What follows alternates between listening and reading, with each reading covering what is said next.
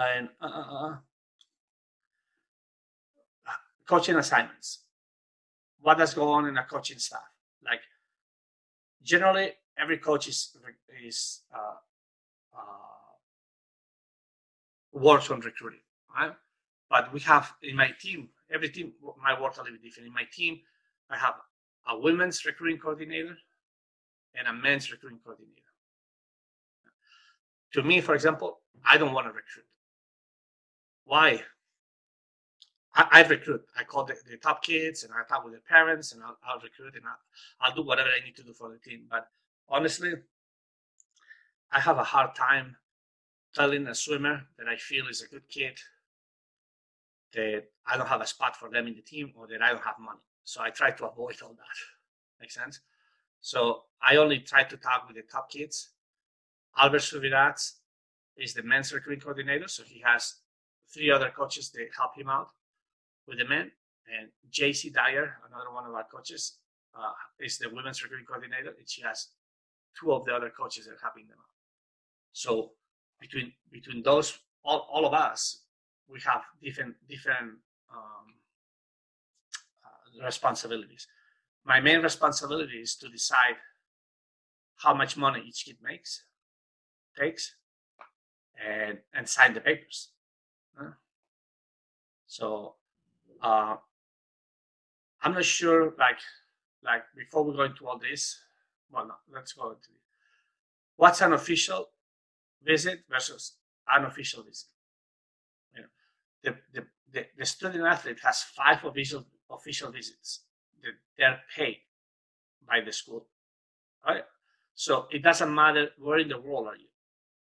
I can pay for 5. Well, no, if I was a student athlete, 5 schools can pay for me. Only 1 per university. So also for us, for the universities, you have to be very careful because it's a lot of money that you spend with recruiting. If you bring 15 or 20 swimmers to visit your school, you're talking about $20,000 or $30,000 that you're spending between plane tickets, hotels, transportation, food. So you have to be very careful. But the good thing for the student athlete is that they have a chance to come and visit. For most of the schools like us, we bring kids from all over the world. We bring kids from Asia, we bring kids from Europe, we bring kids from New Zealand, from Australia to visit. So it's just a matter of creating that relationship, and the school needs the type of profile of the swimmer that you have. The official visit, you get 5. It's trip to campus paid by the university, transportation from your house to the campus, 3 meals per day, plus entertainment and lodging, and including tickets to football games, basketball games. Then normally all the recruiting trips are done when we have big football games and big basketball games because it's a big selling point. For a kid to come into a football game with 80,000 people in the stadium, all students and fans, it's a huge thing. Unofficial visits, it's unlimited, but everything is paid by the family. The only thing that we can do, we can give them 3 complimentary tickets to a home sporting event. So during these official and unofficial visits, these are very important because besides thinking that you like the coach or that you have a good coach, you need to understand if you like the school, if that's a place that you can live for the next 4 or 5 years, if you like the team, if you like the dynamics of how things work. So it's very important for the athletes. So I would recommend you that if you have kids that are thinking about coming to the United States to go to college, to sit down with them and try to understand when they can make official visits, if they get paid by the schools, and make sure that you organize a week. Even if they lose training, normally when they come for official visits, we give them time to train. So many of them bring practices from their coaches, and they can practice at least one practice a day. So it's not a waste of time. But make sure that you think about those things. Also, another thing that you need to be on top of it, it's called the NCAA Eligibility Center. This is not the universities, this is a center that NCAA has. Right? That every student athlete that starts the recruiting process has to start. Right? You have to pay a fee. You go into this NCAA center, and then they give you ID number, and then that's the place where you're gonna the school of your swimmer is gonna send all the transcripts. Is gonna have to answer all these questions. The diploma when he graduates to certify that he's eligible to compete. Make sense? The student athlete is gonna have to send all those papers to the university too. But the NCAA Eligibility Center is gonna give the decision if that athlete has all the requirements academically and amateurism to be able to compete. Okay? The Eligibility Center will list the tasks that they need to be clear. And it's not very hard, but it's just little work and work and work. When you're clear by the Eligibility Center, you become eligible to receive scholarships. Make sense? Documentation for us, for the universities, from the student athletes is they need the transcripts and their test scores, the SAT, ACT. Those should be sent to the Eligibility Center, but they also should be sent to the university. Now, the SAT and ACT need to be sent directly to the NCAA by the SAT or ACT center. Right? When the athlete registers for the SAT or ACT, they'll have a number for the NCAA that they have to fill that number. And when they get the score, that score gets sent automatically to the NCAA. Transcripts can be sent before the start of the senior year, and that's important. So if you have an athlete that is a sophomore or junior that starts the process, tell him to start doing the Eligibility Center and send all the information. It's a very important thing. So the NCAA starts processing all the paperwork. Right? And most important, a final transcript will need to be sent, confirming graduation. Right? Besides the final transcript, they're going to need a copy of the original diploma that they're going to get. So, and that's very important that the student athlete, your swimmer, is working in conjunction with his school or her school to make sure that the advisors that they have in the high school are sending all this information. When my daughter was at the American school, she got screwed because they didn't know how to do half of the things. And she got screwed too by the Canadian school. So we had to spend a lot of time with the NCAA clearinghouse to try to fix a couple of problems. So you need to be very careful with that. Documentation for foreigners, in Singapore, since they speak English, I don't think they need to do the TOEFL. So it's the same thing. The transcripts, the test score. If you come from a different country, like the official language is not English, then they're going to need the TOEFL or the IELTS. There is kind of a TOEFL, and the score of that depends on each school. Right? Additional documentation might be required as international schools often need extra navigation as they don't always align with domestic academic timelines. Right? So, and that happens a lot with people from Brazil. They finish school in December, and so people. I believe in Singapore. When do you guys finish school? You guys finish school in December or in April? We just finished, Sergio. The international schools now finished in end of June. Oh, okay. So then you wouldn't have a problem. But in some countries they finish in December. So you have to make sure that they get all the information possible. Right? Now, how do scholarships work? Now, what's important to know is this. You have the women's team have a maximum of 14 scholarships for every 4 years. That doesn't mean 14 scholarships every year. 14 scholarships for every 4 years. And the men's team have 9.9 scholarships for every 4 years. Right? So there's a difference of 4.1 scholarships between men and women. Now, it's very difficult to manage a team with, I have 42 girls, and I only have 14 scholarships for 4 years. Make sense? No. So you have kids in the team that have 0 scholarship. We have kids in the team that have 1% scholarship, others 10%, others 30%, others maybe a full scholarship. Right? But between all of them, they can add up more than 14 scholarships, or for the men 9.9. Right? So here it says scholarships can be broken up into equivalencies and percentages. Swimming, you can do percentages. You can have guys, people with 1% and people with 100%. The scholarship percentages are decided on by the coaches. So normally the head coach is the one that decides how much money each kid gets. Right? And it's kind of unfair because some years you have slower swimmers getting more money than other years faster swimmers. But some years you don't have much money to give. So some kids have to come to school for almost free. We have a boy that was a medalist at Junior Worlds. They came here for 3% of scholarship. Academic scholarships are very specific to each school. Our school doesn't offer academic scholarships, so we are in a disadvantage. Other schools, just if you have a 1250 SAT and a 3.5 GPA, automatically you get certain academic scholarships.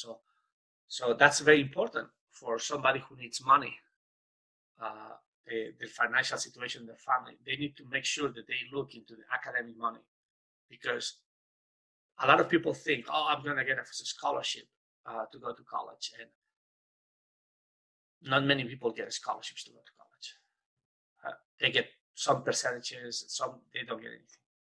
In some universities, they help you get in. Like my daughter at Princeton doesn't give any scholarships. 0. They don't have any scholarships. So the only thing that they help with some athletes is maybe they help them get in. It's a little bit easier. So in a nutshell, that is the process of recruiting. Here I'm going to send you this link. Hold on. I'm going to put this link on the chat. Stop. Let me stop this.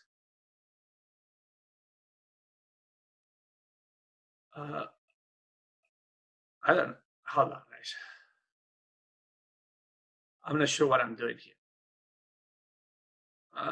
I know the slideshow. Let's get.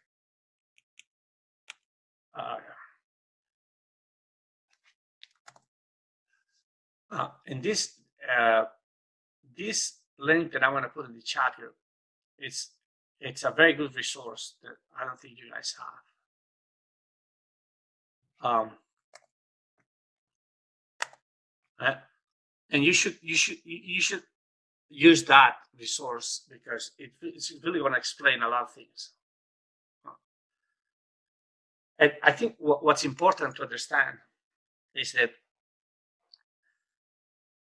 it is very difficult to go. You need to do very good research to really go to a school that is going to provide a good swimming and academic experience to the kids. Me as a coach, I don't have to work all year round. The university doesn't pay me to coach after NC2A is over. Make sense? And a lot of university coaches, that's what they do. They work from September to February or March, and after that, they don't coach anymore. That's why probably you had experience with some swimmers. They went to a school, and then they come back for the summer and they're fat and out of shape. Right? And it's because some coaches don't care. So it's important that you do research about what type of schools your kid is looking into, if they really want to keep swimming at the high level. Also, scholarships, the better schools that you go, the less scholarship you're going to get. And you get that for sure. Because if if I only have, let's say the men's side, I have 9.9 scholarships, and I divide them by 4 years, what do I have? 2.4 scholarships per year. Right? If I have 2.4 scholarships per year, and I need to bring 5 or 6 swimmers, how can I have to divide all that money? Make sense? So many times you have many kids that have no money. In some years, because depends how the coaches do. When I came here, I have one class with 4 scholarships. One class with 4 scholarships. So sometimes I can only recruit with 1.5 scholarships, and I have to bring 5, 6 swimmers. And that happens very often with many teams. So do not get discouraged when a coach offers your athlete a percentage of a scholarship, because the reality is that there's not that much money. Like normally, not many kids get a full scholarship in good schools, in top schools. And also, it's important that when you talk with your athletes, is that and the parents, they need to ask for percentage, not for money. Because if I say, Ivan, I want you to be at Virginia Tech, and I'm going to offer you $15,000 for the next 4 years of a scholarship. And let's say that the school costs $60,000. That's at 25%. But if I offer you $15,000 for 4 years, when the next year when the school costs $61,000, the $15,000 is less. Make sense? So you always want to ask for a percentage of a scholarship. And a percentage of the scholarship in that case would be at 25%. For me, I don't offer money. I offer percentages because every year is an increment for them. Make sense? So you need to make sure that you talk with your athletes and try to educate them that way. They need to ask if they really need money from the second or the third time. Their parents need to get involved, and they need to politely ask the coach, "Hey, we're gonna need certain financial situation, certain financial help. We need to understand how much can you help my daughter or my son, because if not, we don't want to waste your time because we're not going to be able to pay." Make sense? Because if you just talk with the coaches just to make them feel good, and you just want to feel good, and then 2 days before the signing period, they tell you $10,000, they better take it, then you have a problem. Right? So you need to educate your parents and your kids pretty well. Also, if you can, don't think it's going to be a waste of time. If the kid really wants to come to America, help them get their official visits organized so they can spend 5 or 6 days coming to America to visit 2 or 3 schools, all paid for it, with the plane ticket, the hotels, and all that stuff. So they can really see if they really like that school and the coaches. Okay? Because that's a free opportunity for them. And I know many of you are going to think, wow, if I miss them for 5 or 6 days, they're going to lose training. My advice to you is they're going to come back better than you think, because mentally they're going to be so excited. They're going to have a great experience, and they can also practice. Every team is allowed to allow them to practice if they bring their own practice. So all those things are very important. I think it is a very appropriate time to go because nobody swims. Sure. But right now, for example, we're not allowed until July 31st to have anybody. So right now, the problem that we're having is that we're giving our money away through a phone call or a Zoom talk without the kids learning or really understanding if they like the team. And that's a very hard thing, because when you don't know where you're going and you have to be there, and then you get there and you don't like it, it's a big problem. Also, you want to make sure that you get involved in the process somehow. Not like to be, but you want to know the coaches that they talk to them, try to create a relationship for 2 things. One, to help your swimmer. That's important. And that's the number one thing. And the other one, to help yourself. And don't think that in a bad way, but it's important when you create these relationships, and if the next 4, 5, 6 years you have 4, 5, 6 swimmers that go to some American universities, and you get to know the coaches, you opening doors for yourself too, right? And it's just like it's how you make who you know and where you are at a moment in time. Make sense? And it's important. You don't do that to jeopardize anybody's chance to go to a certain place, but you do that to help your swimmers, but at the same time, you're helping yourself. That's a very important thing. But I think it's a great experience. I think if they have the opportunity, and I know it's hard for coaches to try to develop kids and have to send them somewhere else. But coming to America to be in the college system, it's a very good opportunity.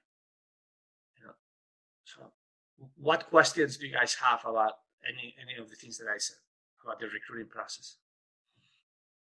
Yeah, so I have a question. For example, if a child, like you say, sort of have missed that when the application or when recruitment starts, that particular date. For example, in my case, it's one of my swimmer obviously missed it by a year.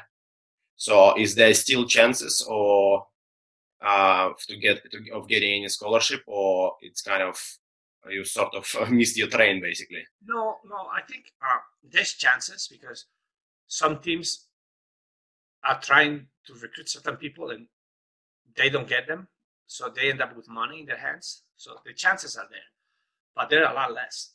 The problem is that every team, like for me, for example, right now, I'm trying to get rid of, the last year I tried to get rid of my money for 2021, So right now the kids that they're going to become juniors, I'm trying to give them money away so I don't have to, to worry anymore. Plus, every university is doing the same thing. So the best swimmers are going to take the money, and then you want to be done with the recruiting. Make sense? So, yeah. Also, some universities have people that transfer, people that leave, and if they have money, that money gets released, and then you can use that money with somebody else. And how about I helped one swimmer to get on Division 3 last year, NYU. But it was through academic aid. So in Division 3, what I know, there is no scholarship, only you can get academic aid. Division 2, you can get scholarship, there is no scholarships at all. In Division 2, you can get some scholarships, some schools. But Division 3 are very good academic schools. Mm-hmm, yeah. Division 2, and Division 2 have a lot of older foreign athletes because the rules are a little more lax.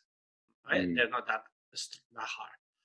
Division 1, you have very high academics and academic scholarships for some schools and real scholarships too, athletic scholarships. Yeah. But the academic scholarships every school is different. Make sense? Mm-hmm. Some schools have a lot of money, some schools don't have money. So it all depends on the university. If I had academic money to give, when I recruit a kid, I will tell them, hey, what are your scores? 1250 SATs, 3.6 GPA. I say, okay, great. You're going to qualify automatically for this amount of money. Make sense? Some other schools don't know it. They don't know automatically how much they qualify. They have to apply for it. And some other schools like mine, they don't give academic money to their freshman year. Their sophomore year, when they do well in school, if they're in the engineering department or the math department, those departments are giving money to them. Make sense? Yeah. But now, some academic money counts against the NCAA money. Mm. Right? So that's a tricky thing. Like, for example, sometimes you have athletes. When I was at West Virginia, they got academic money because the school was very easy to get in. So they gave money to a lot of people with medium grades. But if you don't have certain grades that the NCAA requires, you cannot take that money. Let's say, for example, I already gave my 9.9 scholarships, and now I recruit you, Ivan, and you get a 50% scholarship, academic money, but doesn't meet the requirements of the NCAA for academics, you cannot take that money. Make sense? Yeah, absolutely. Yeah. So it's a little bit interesting, you know. Yeah. And also, just maybe not as like all these rules that you presented on in terms of how you approach swimmers, official talk, unofficial talk, how all that what's that word? How all that monitored by universities of NCAA? Like it's bizarre. Like they're reading your phones, messages, the calls. Like how all that going on in America? Like it all depends on the schools. Like for example, Auburn will read my messages because they, I had a phone from the university, so they get everything. So every call that I make, every message I make, they read it. I see it. So they follow to see I break the rules or not. Yeah, but how is this verbal? Like for example, I met you in Budapest, and you've been talking to a few kids, right? For example. Yeah, but I was talking with kids. Yeah, how? I can talk with kids that they were either juniors in high school or seniors in high school. I couldn't talk with sophomores. Make sense? Yeah. Like I couldn't talk with Carmen and say, "Hey, Carmen, what a great meet!" Blah blah blah blah. I would like to think about Virginia Tech. I couldn't say that. Yeah. But even if you could say, how do you know people would check on you? Well, normally what you do before the competition, you contact the coaches or you contact the athlete through Instagram or whatever and say, hey, I'm going to be in the competition. So I'm going to talk with your coach to see if we can talk. And then whenever you're finished with the races, I'll talk with your coach and maybe we can meet outside and we can talk. No, but I get it. This is if it's official after the day of after the recruitment date and all that, of course. But I'm just saying, if for example you approach Carmen before the date, the recruitment date, who will check on you whether you had chat or not? In Budapest there were like 20 other coaches from universities. Every coach is watching you. Some coaches will take pictures of you with who you talk and send it to the NCAA. So it's a very bad. Yeah, it's horrible. It is terrible. This happened to me. In the first time I went recruiting for Auburn, I go to this competition, and I'm sitting in the bleachers by myself. And I know I have to sit by myself. I cannot be with the parents. I have to be, and I'm sitting by myself. Out of the blue, some lady was sitting maybe 3 meters or 4 meters away from me. That was okay. But she turns around and she starts talking to me and says, hey, you're Sergio Lopez, blah, blah, blah. My son really likes you, blah, blah, blah, blah, blah. He's going to be a junior and he's very interested in your school. And I said, look, I cannot talk with you, blah, blah, blah. It lasted 30 seconds. She stayed there. Somebody from another team contacted the ACC office and told them that I was illegally recruiting a kid, that they were very interested. And they thought that the rule said at that time you couldn't speak with them until July 1st. And this was June something. So my compliance called me in the office and said, hey, Sergio, why are you doing this? It's like, I didn't do that. I was sitting over there and this lady came up and introduced herself, and I told her that we couldn't talk. I don't even want that kid. It's not that good. Right. But I didn't get punished. But another time, my phone bad dial. When sometimes it bad dials somebody.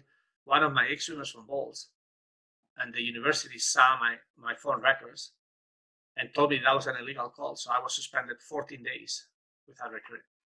What? Unbelievable. So you have to be very careful. You really have to be very careful. All right. So Joe, can you explain like the recruiting of athletes to the NCAAs, but athletes who have received prize money or sponsorship before they reach the university? I know that there's complications around that if they were considered professional or whatever. Yeah, there's different things. For example, if a swimmer goes to a competition and gets $500 of prize money, they can take it as long as they provide receipts for expenses that they've done to use that money for the swimming. Make sense? So you can prove you get a receipt from a swimsuit, the hotel room, whatever it is, and then you're fine. But if you go to a competition and you get $500 to just show up, that's wrong. Then if they find out, you can get disqualified, you can get ineligible. If you get money from the government, for example, that's a different story. If you get a scholarship from the government, that's allowed, because each government, the Olympic Committee, might have different ways of giving money, and that's fine. But if you get money from the club, for example, if the club is giving you $2,000 a month, like the Hungarians or some athletes, some of them have had big problems and they couldn't come to America because of that. So, and the eligibility center has one side is academics, and the other side is all these forms and questions they're going to ask you about the money you've taken, the competitions you competed. So they check things to make sure that you never took money. Now, there's always an explanation for everything. There's a swimmer that you guys all know that before he went to America, it's not Joseph, but it's somebody else, did a commercial, got a lot of money. And when he got accepted into the university, the NCAA found out about that. So he had to pay a lot. He had to give all the money back to the company. He was allowed to swim. But if he didn't give the money back, he was not going to be allowed to swim. Make sense? So there's a thin line. Awesome. Yeah. Can you will you able to share that presentation? So I don't have to. Yeah, I can. Can you? Yeah, that would be great. I'll send it to you through email. I'll send it to you through email. Right? Just to get through it and kind of have a bit of a, put everything together again. Okay. I'm very bad at listening sometimes. Mm-hmm. Yeah. Ivan, I've got it. I'll send it to you. I'll screenshot it. Hold on. I think I can put it on the chat. No? Yeah.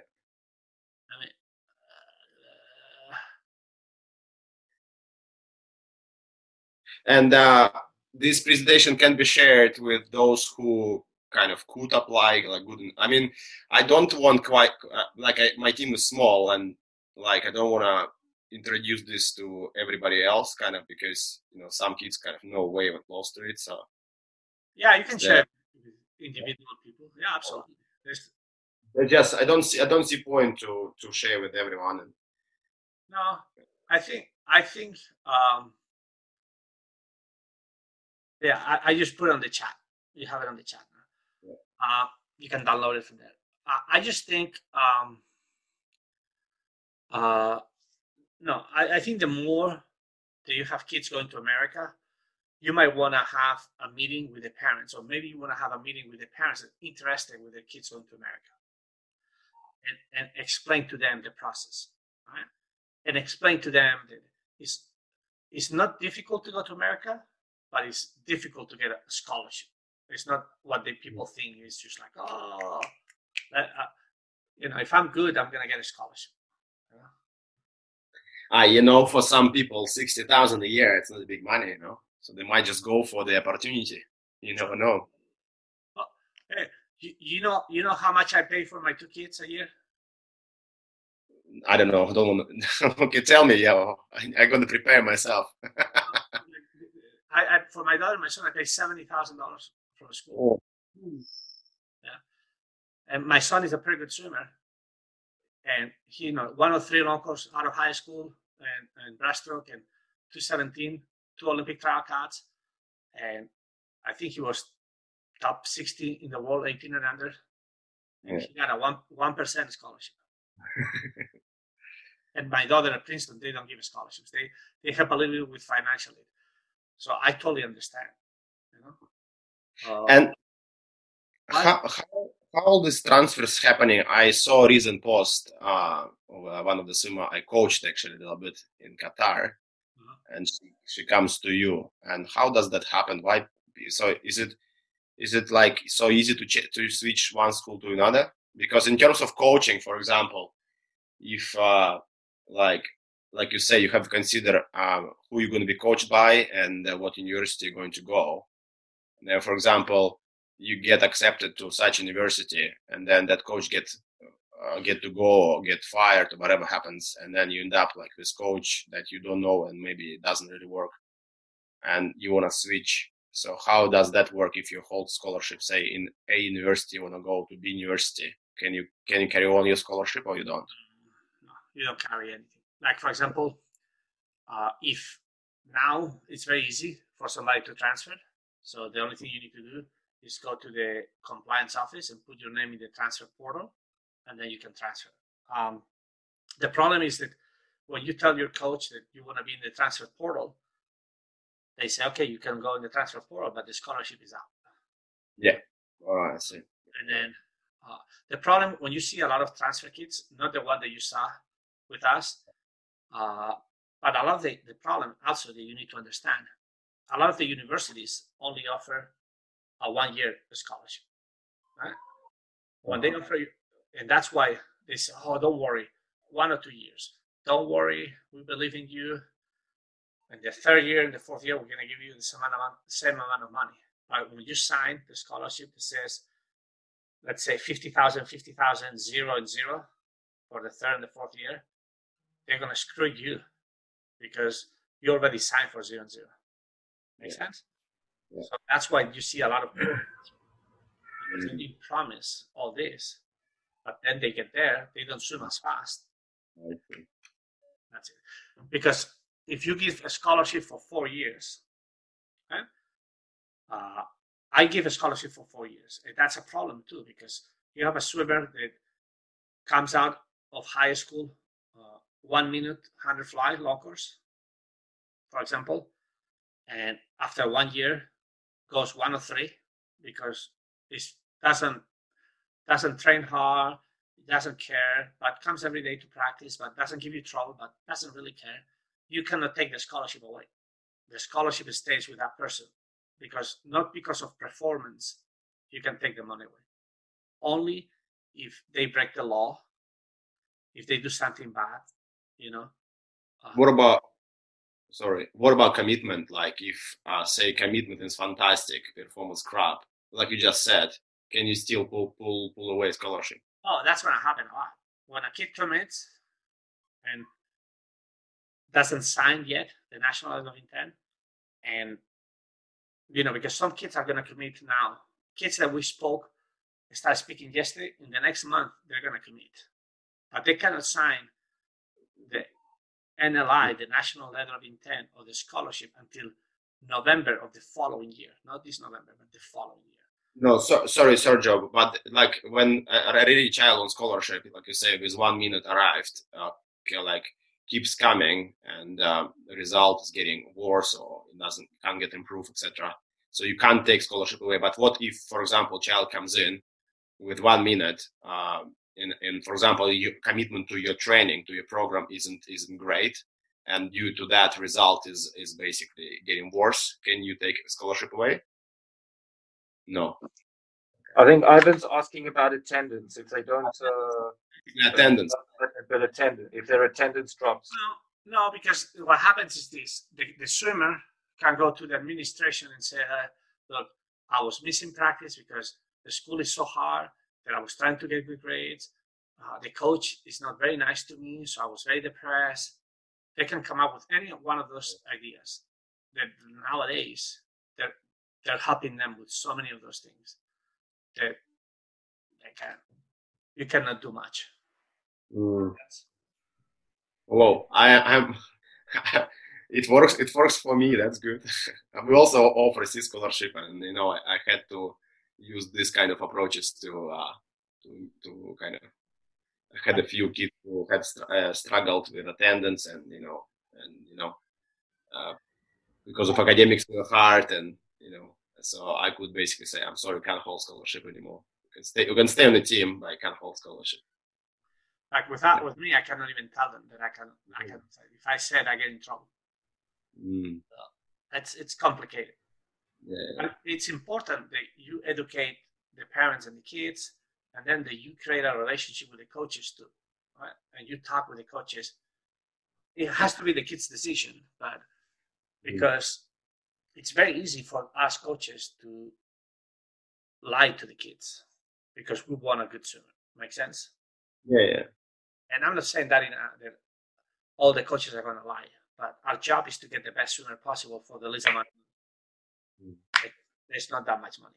That's like a business. You try to build something, and you need to use the smartest way to have the best swimmers. Yeah. So it's a tough thing.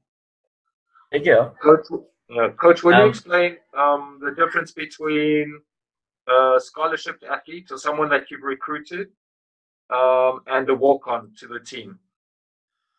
Well, the difference, once they come in, there's not really difference. They get the same treatment.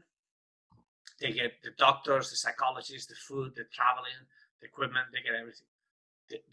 The only difference is that they have to pay for their school. A walk-on has no money whatsoever, zero. A walk-on the following year can get some money, because you have some kids that they become so good that instead of recruiting somebody else, you give them money so they don't leave you.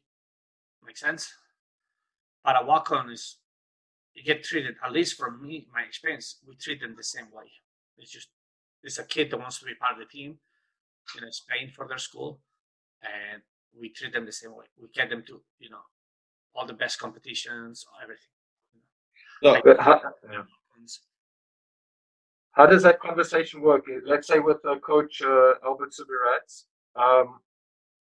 the walk-ons, are they people who are already at the university and then they arrive at practice and they say, "Hey, coach, can I join the team?" No. How does that piece work? Walk-ons, we give them walk-on spots because I'm limited with the number. With the men, I'm limited with the number of swimmers that I can have. So, for example, next year I bring 5 swimmers. So 3 are walk-ons that we've recruited, but they're walk-ons because we couldn't give them money, and 2 are scholarship swimmers. Make sense? So I don't let anybody walk on. Like, I could have every once in a while somebody that is in the university that was a swimmer we didn't know and comes in one day and says, "Hey, I wanna swim with the team," and you give them a tryout. That doesn't really happen. Make sense? Right now I have a list of 9 swimmers, male swimmers, for 2021, waiting for me to give them a spot as a walk-on. All right. So from what you're saying, you still have to apply for this kind of, because my question would be this now: if, for example, male swimmer swims, say, nothing impressive like 54 long course, 100 freestyle, is that swimmer would be ever considered for walk-on spot? Or like, for example, a 5400 freestyler for me, I wouldn't consider it, right? Because I have one of 4 breaststroker long course that I right now is waiting for a walk-on spot, or like a 205 200 backstroke long course, or 204 is waiting for a walk-on spot. So because I'm limited with the number of swimmers that I have. For me, for example, if I have a spot that is open and I have a swimmer from a coach that I know, and the swimmer is slower than others, but it's a good kid and this and that, well, I brought some swimmers with me because of that. Because if I'm going to bring somebody, I'd rather bring somebody of who I know. Make sense? So in that sense, I can bring a 5400 freestyler before a 104 breaststroke. Yeah. Because that's my choice. Make sense? Yeah. But But in the men's team, you're so limited with the number because of the Title IX. The Title IX is the federal law that you have to have equality with the women and the men. So when you have 85 scholarships for the men in football, you cannot have as many swimmers, women swimmers and men swimmers, because you have to have the same equal number of scholarships. All right. So it's a very complicated thing. Like my first job, when I got the job at Virginia Tech, after I was hired, they told me, Sergio, you need to kick four men of your team. I said, why? Because the Title IX office says that you have too many men and you need to kick 4. So I had to kick 4 kids of the team. One of them was from Finland. He was short course meters, 00 100 breaststroke. Another one was a distance swimmer. He was 15:25 in short course meters of the team. Yeah. So it's a tough one. And right now I have some pretty good swimmers that they're waiting for me to give them a spot for 2021 on the men's side to be walk-ons. And if somebody wants to be a walk-on, they need to start the process early, trying to connect with the coaches and make sure that the coaches understand why and this and that. And many coaches are going to say no from the beginning, and some coaches are going to say, okay, Ivan, just wait, keep me informed of your development. Some coaches are going to ask for videos of the races so you can watch. Like one of the swimmers that I have, he's a freshman this year, and he did very well. Like he did the equivalent to 156 short course meters, 200 backstroke this year, and he dropped a lot. He's like almost 2 meters tall, and I wasn't going to recruit him. He's very slow, but he sent me a video, and by chance I clicked the video, and when I saw him get in the water and move, I called him and say, if you want to come, I have no money, but you have a spot in the team, and he took it. So that happens. That happens a lot. But you have to create that relationship with the teams. The women's side, you can have as many kids as you want, probably. You're only limited with what you want to do with the team and the budget that you have, and not because of the numbers of people that you can carry. Interesting. Sergio, it does really depend on the school too, though, and whether they've got football and what division they are, correct? I'm just going to say to Ivan that I've had kids that I've been like, I think it's like you leave and you run really late, but I have to have said I've been really impressed with like parents and schools that have kind of pulled together for kids that have come in, even kind of in that grade 11, that haven't done anything before and got reasonable level scholarships or places that they wanted to be. And I have to say that primarily academics has been really important as well, to kind of be looking at what the kids are trying to achieve. But look, Sergio, I 100% understand what you're saying about getting that early start, but I am going to say to Ivan, don't give up hope. I'd have to say that the kids that really wanted it, if the parents were prepared to work for it and the school put in for it, it's kind of eventually got there.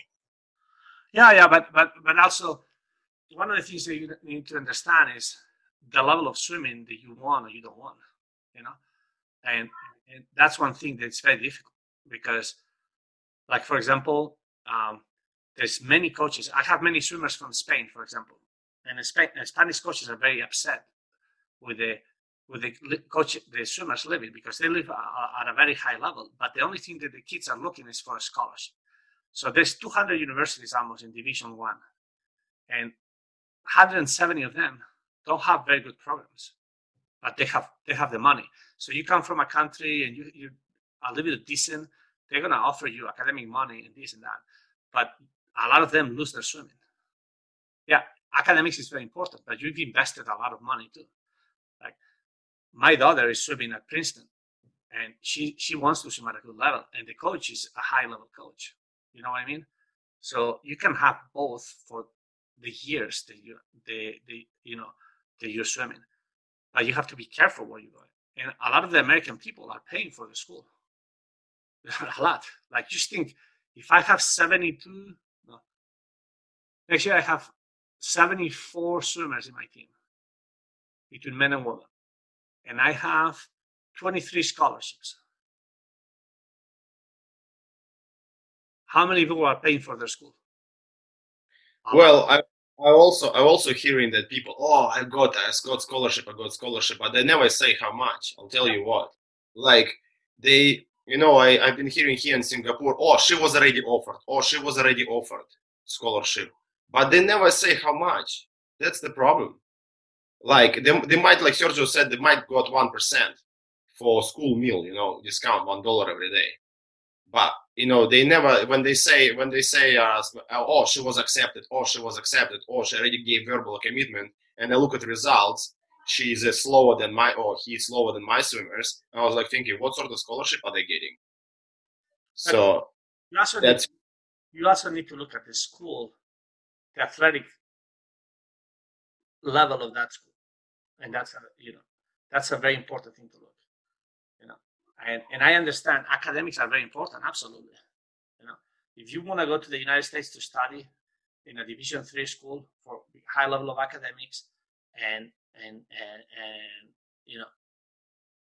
go. But if you're looking to have some high performance level swimming, you have to be very careful, and you have to know that you might have to pay some money, and that's a given. It's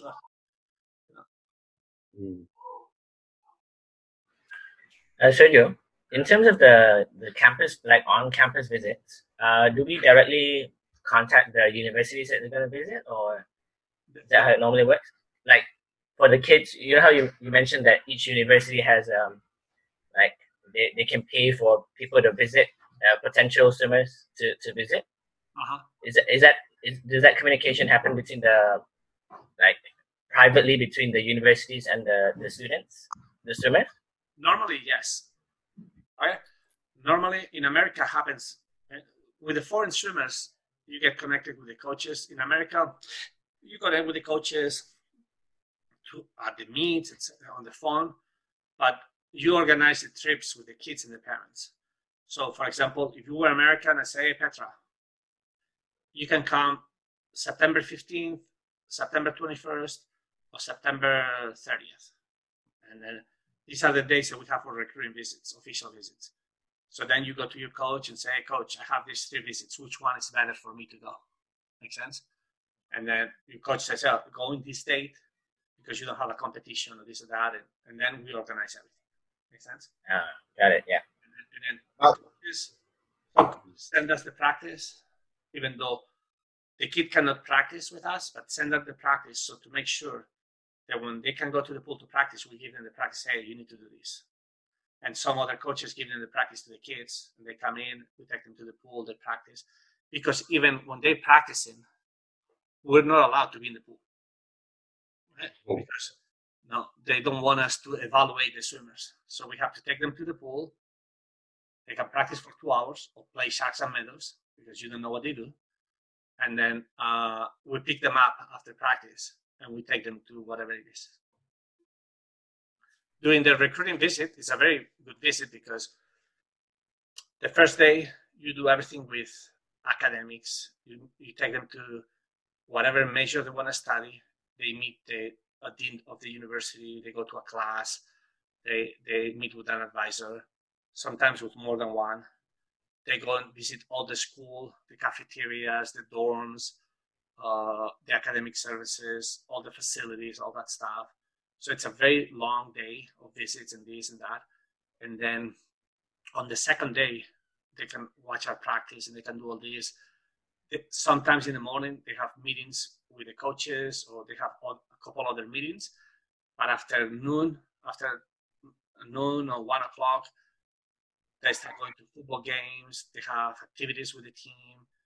And, the first night they spend the night at the dorms, so they see how the dorms are. The second night they spend the night at one of the swimmers' houses outside of campus.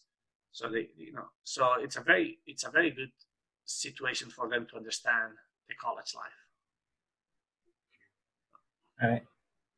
And in terms of the scholarships, right? Let's say a swimmer receives a scholarship for like the first 2 years, and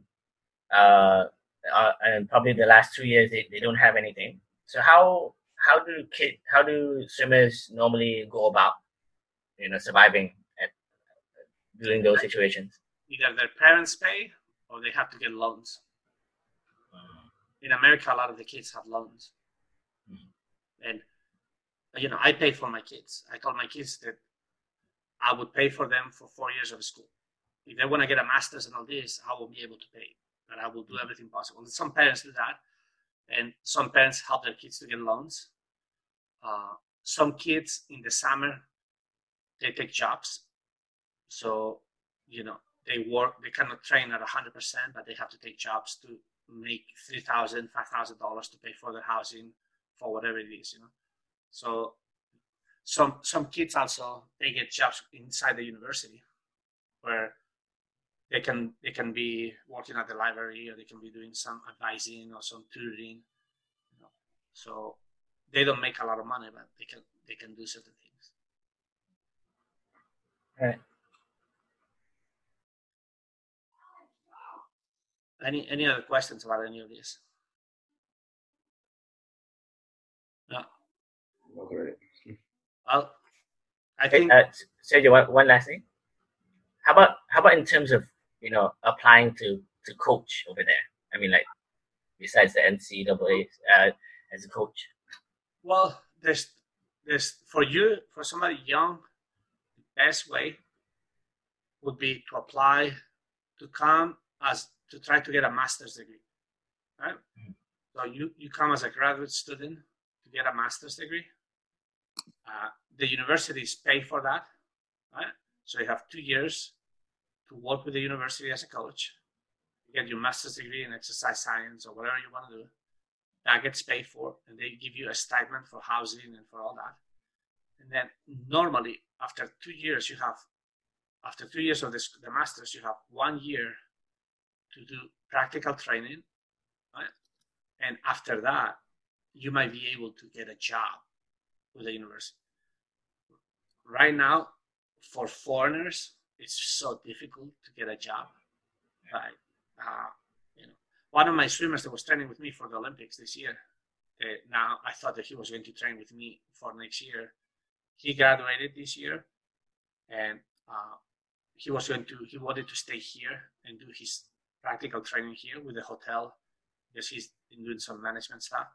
But with all this coronavirus, the hotel here is still closed. So he got a job in Tallahassee in Florida with another hotel. So he left because he's from Hungary. And if he goes back to Hungary, he's not coming back. They're not going to give him a visa, and he's finished. You know what I mean? So it's very difficult now for foreigners to get a coaching. So the best way is to try to get a master's degree and to get that route. All right. Once things get easier, you can also come to do some voluntary coaching with one of the top teams and get to know one of the top coaches, and then create a relationship with that. And then when you have a relationship with one of these coaches, that person might be able to help you come in. Make sense? Yeah. Coach, can I just jump in? I see, like, with reference to Ivan's question about the 54 swimmer, and Helen spoke a little bit about it in the chat. This is from my experience. Obviously, I worked at a university, a Division I university, but in a much different level. And when we were looking at recruits on like college swimming, when we looked at the rankings, we never started at looking at number one, because we honestly realized that it was a girls-only team. We realized Katie Ledecky, Missy Franklin, Micah Laurent, they're not coming to us. We don't have the money, and we don't have the strength in the team. So we started really looking at about 70% down the list. And that's where we were looking to absorb or pinpoint some of the recruits that would be more suited to the program that we could offer at that time, because there was no ways that we would be able to compete, like I say, for any big names, and also not able to compete for any against any of the big universities, like say Texas or Michigan or whatever. So the 54 swimmer, for example, from my experience, there may well be a place for that swimmer with some kind of a scholarship, but it's not going to be at a university like Virginia Tech or Texas or Michigan or so on. But there may well be a smaller program still in Division One that a 54 swimmer could actually be like their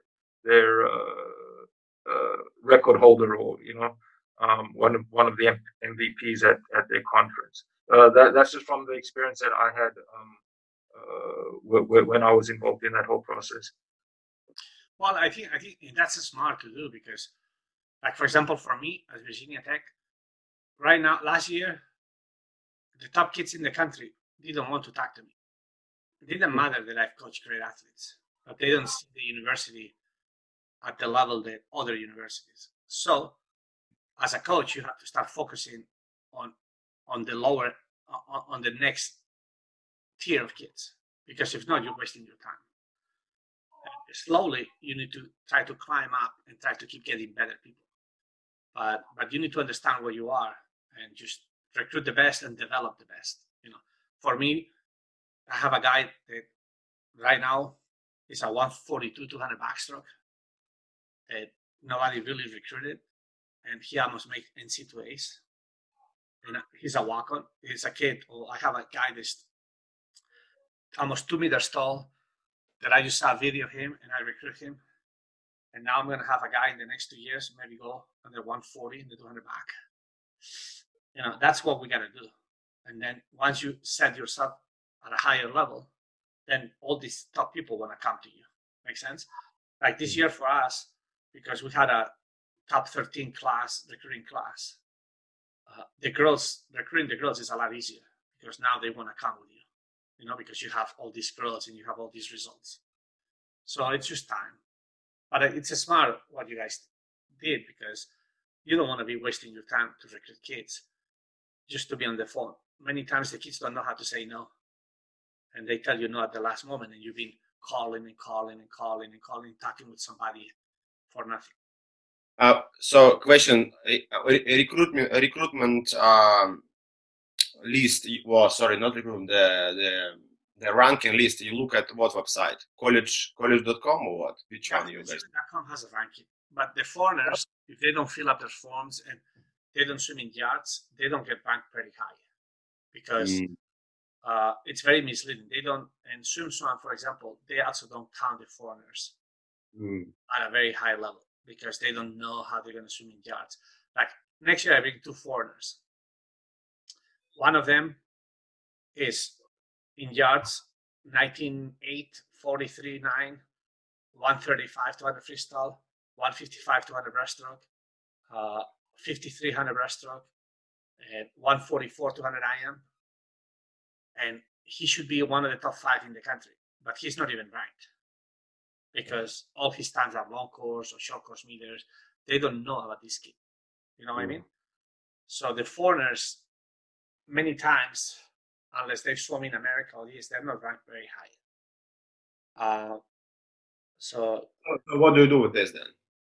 Like, you just go to the World Juniors and whatever worlds, and you're looking for swimmers. Like I think, for example, for your kids, it would be good to start creating profiles on collegeswimming.com. They're free. Create profiles, add up your times with the competitions that they've done, short course meters, long course meters. The more competitions that they put, the better score they're gonna get. And that's important, because that's a free tool, and it's a selling point for universities. The more events that they have, they can put videos over there too. And for me, for example, when I look at collegeswimming.com and I see a video, I click, and if I like the way that person moves, you try to call them. No matter how fast they are. So you have to help them in that way. Look at that. Good luck. New toy. Another broken. Yeah. Yeah. and recruiting is interesting. So, but I think it's a good thing for your kids to look forward. There's so many, like Helen said, there's so many universities that it's important. Once they start knowing and they realize maybe I don't want to go to the Olympics, but I just want to get a good education and I get a chance to swim, and so it's Absolutely. the United States. It's a good thing. So, any other questions, guys, about any of these things? I just it's a little bit outside of this, but this just came out now. I from what I heard from the guy who used to swim with me, and he was in Division 1 and in the program which is just works for that period until March, or he was a finalist of Russian finals and all that. So he said that in the team he was, and I'm not sure how it is in yours, like they more encouraging, like they really make kids to be independent and really take ownership of their improvement of their body, of their sleep and all that kind of stuff. They educating them, teaching them, because what happens in my team, like I feel like I'm doing so much, like sometimes it's I almost feel more responsible for their results than they do. So how does it work? How does it work in your team, and how it might work in other teams? Like, it depends on the team you get. Like, I just want to make sure I'm preparing my swimmers for some new challenges. Well, I think you have a lot of freedom, and you have to take ownership. Coaches want you to take ownership because in 4 years you're going to be in the streets trying to get a job, and working for a company. So you need to understand who you are, how you do things, why you do things, So I think in that sense, probably most teams are like that. Some teams are harder than others because some teams, that you have some pretty good teams that either you do what the coach says, but also, for example, for me, I work with my athletes also individually in that sense. You have some very good swimmers that are trying to get a master's degree in engineering, and they have to miss practice. And you're okay, just miss practice. We'll practice another time. You tell me when you can do this, and they're very good at telling you, okay, Sergio, I can go at this time, and then you go at that time with him. Make sense? Or with her. Mm-hmm. So I think in America we create a lot of that. I think one of the things that you guys need to teach your athletes is about asking for help. Make sense? It's a very important thing. We have so many resources, like psychologists, psychologists, nutritionists, tutors, but many kids are not used to asking for help. Once they leave home, they're afraid to. Their mom doesn't do this, doesn't do that, and they're afraid to ask. So teach your kids to be proactive, to be a little bit independent, but also create a good relationship with the coaches and ask for help when they need it. Yeah, I just noticed in my team, I guess maybe just how I do, or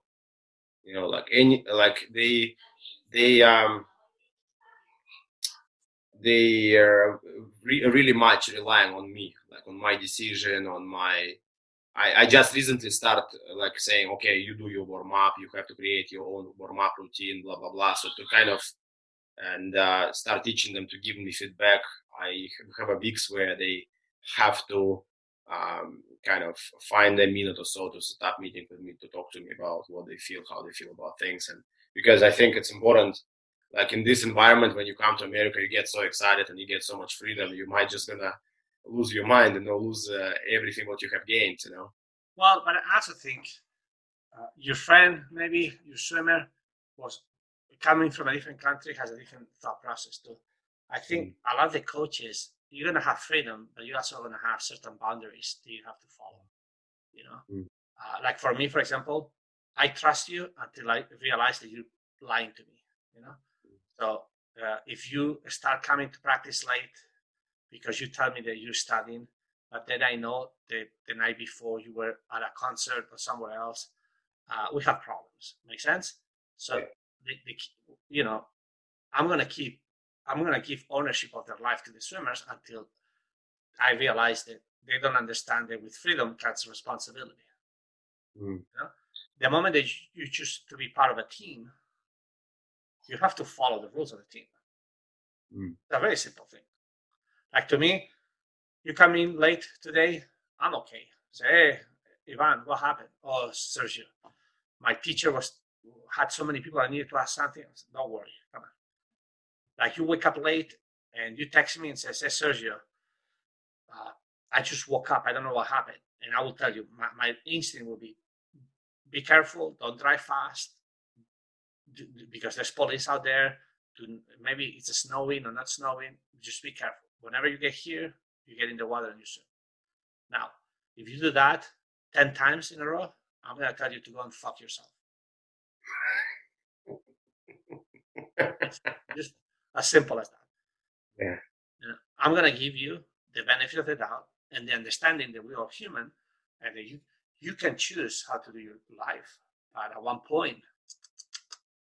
Yeah, got it. Okay.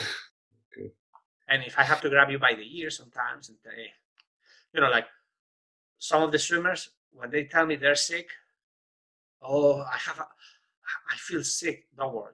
Bring your books to the pool. We have a classroom with a big glass window that I can see you.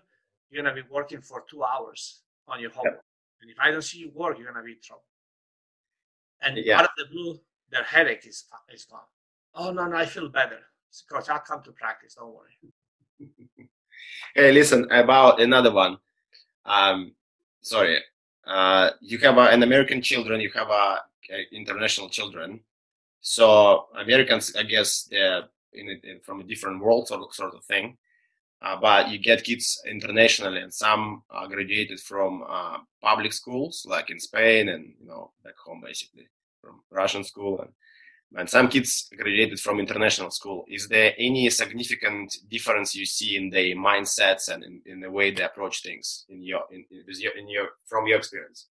I see normally the international kids better prepare academically than many of the American kids. But also depends where the American kids are coming from. Make sense? Like, for example, when I was at Bolles, I didn't realize how good the school was academically until my kids went to the American school or the Canadian school. It was a fucking joke. They lost 2 years of their life. I don't care what people say. I was like, but there's many great American schools, but a lot of the public schools in America and a lot of the places, a lot of the kids get good grades, but they're not very well prepared. Make sense? Because the neighborhoods or the city or some of the places, the education is not that good. I have a better percentage of higher level of preparation with foreign kids than with American kids, I think. The hard part for the foreign kids is that the language barrier, trying to understand how the teachers teach. In some of the countries, they have to do so much work. Here, they have a lot of freedom to choose when they do the work or not. So there's a lot of things that they need to learn how to understand the system. Makes sense? Once they learn the system, they get very good grades. Yeah, but that's in terms of grades. In terms of just the relationship with other swimmers or students or with you, in terms of how do you just don't worry about academics. Just no, I think in terms of relationship in a team like mine, for example, I'm foreigner. Albert is foreigner. We're the United Nations. We hold our hands together and we sing, "We are the world. We are the children." We have so many people from so many countries. We have kids from Sweden. We have kids from Spain. We have kids from Bulgaria. Now, for example, we have a kid from Bulgaria. The way he talks, and the way he speaks is so harsh. It's like the Russian. blah, blah, blah, blah, blah.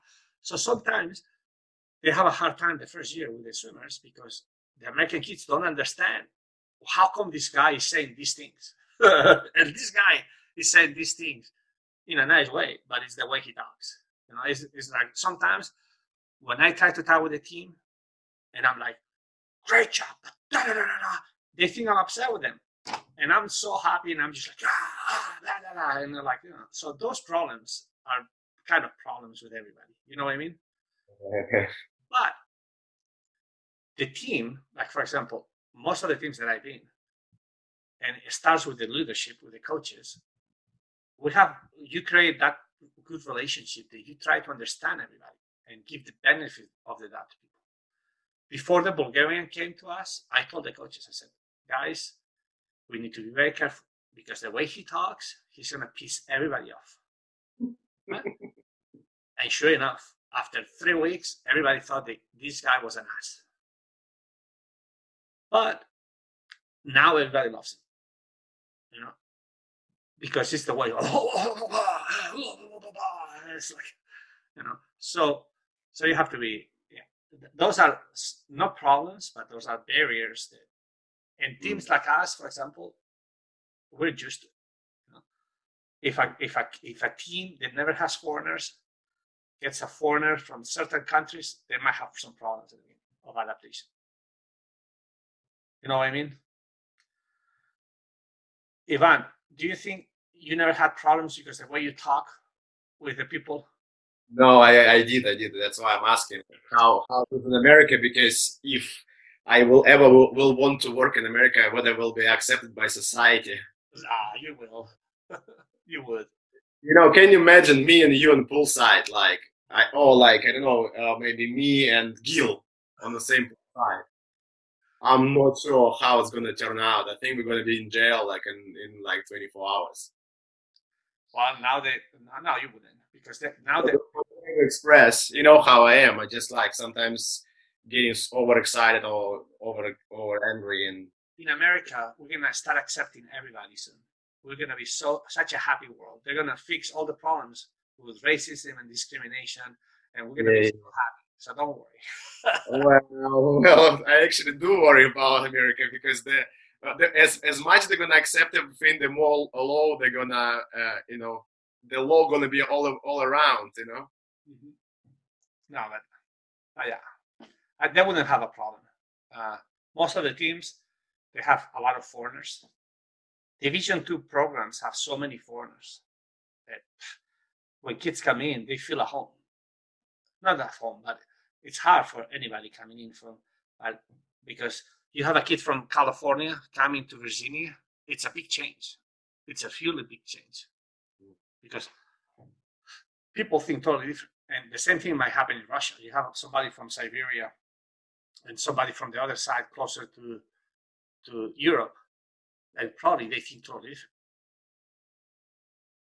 Yeah, we don't like them. So we call them Moskali. Well, and they also they speak a little bit funny. We Siberians speak very fast because it's very cold, so you can't really mess around. It's very fast. And those are singing. They're all like you just go on a Russian top 40 music and you go any singer like Klava Koka, for example, and exactly how they speak, like this, always singing. So we, different. Yeah. All right, guys. You guys have any other questions about this recruiting? No. Okay. How about next Wednesday we talk about how we're gonna, what's your plans on resuming program? So if you have already resumed, how it looks like over 1 or 2 weeks or 3 weeks, what sort of feedback you're getting from your swimmers, and what is your approach? Because I hear some people go full force from week 1 and already on week 3 competing between themselves Olympic program, and some people it's super easy. Yeah, we can go. Like I know, for example, with Joseph back now in Singapore, they want him to do doubles and I told them not to do doubles yet. You know? Yeah. Yeah. Can we have that next time? I know everyone needs to go now, I think. But no. Well, I have to go because I have to get up early to go to practice. Ooh. You know, but yeah, we can talk about that. And one of my Spanish friends that was here working with us for 3 months, he's gonna speak tomorrow about base training. You sent an email, right? And yes, mentioned that it's the 17th of June. Is it right? Well, I sent an email to copy you with the links of the American talks and the Spanish talks. It was okay. If you guys want to be in that talk, you're more than welcome. But I think I'm going to listen. He was working with us, and presentation seems very interesting. It's about velocity-based training, and I can have him talk with you guys about it. You know. But you know, we can talk first about what you said, Ivan, and then maybe we can talk about that. I'll let you know how good of a presentation it is. Okay. All right. Sounds good. Bye, guys. Thank you. Yeah. You take it easy. Thanks, Serge. Have a good night. Thanks for coming.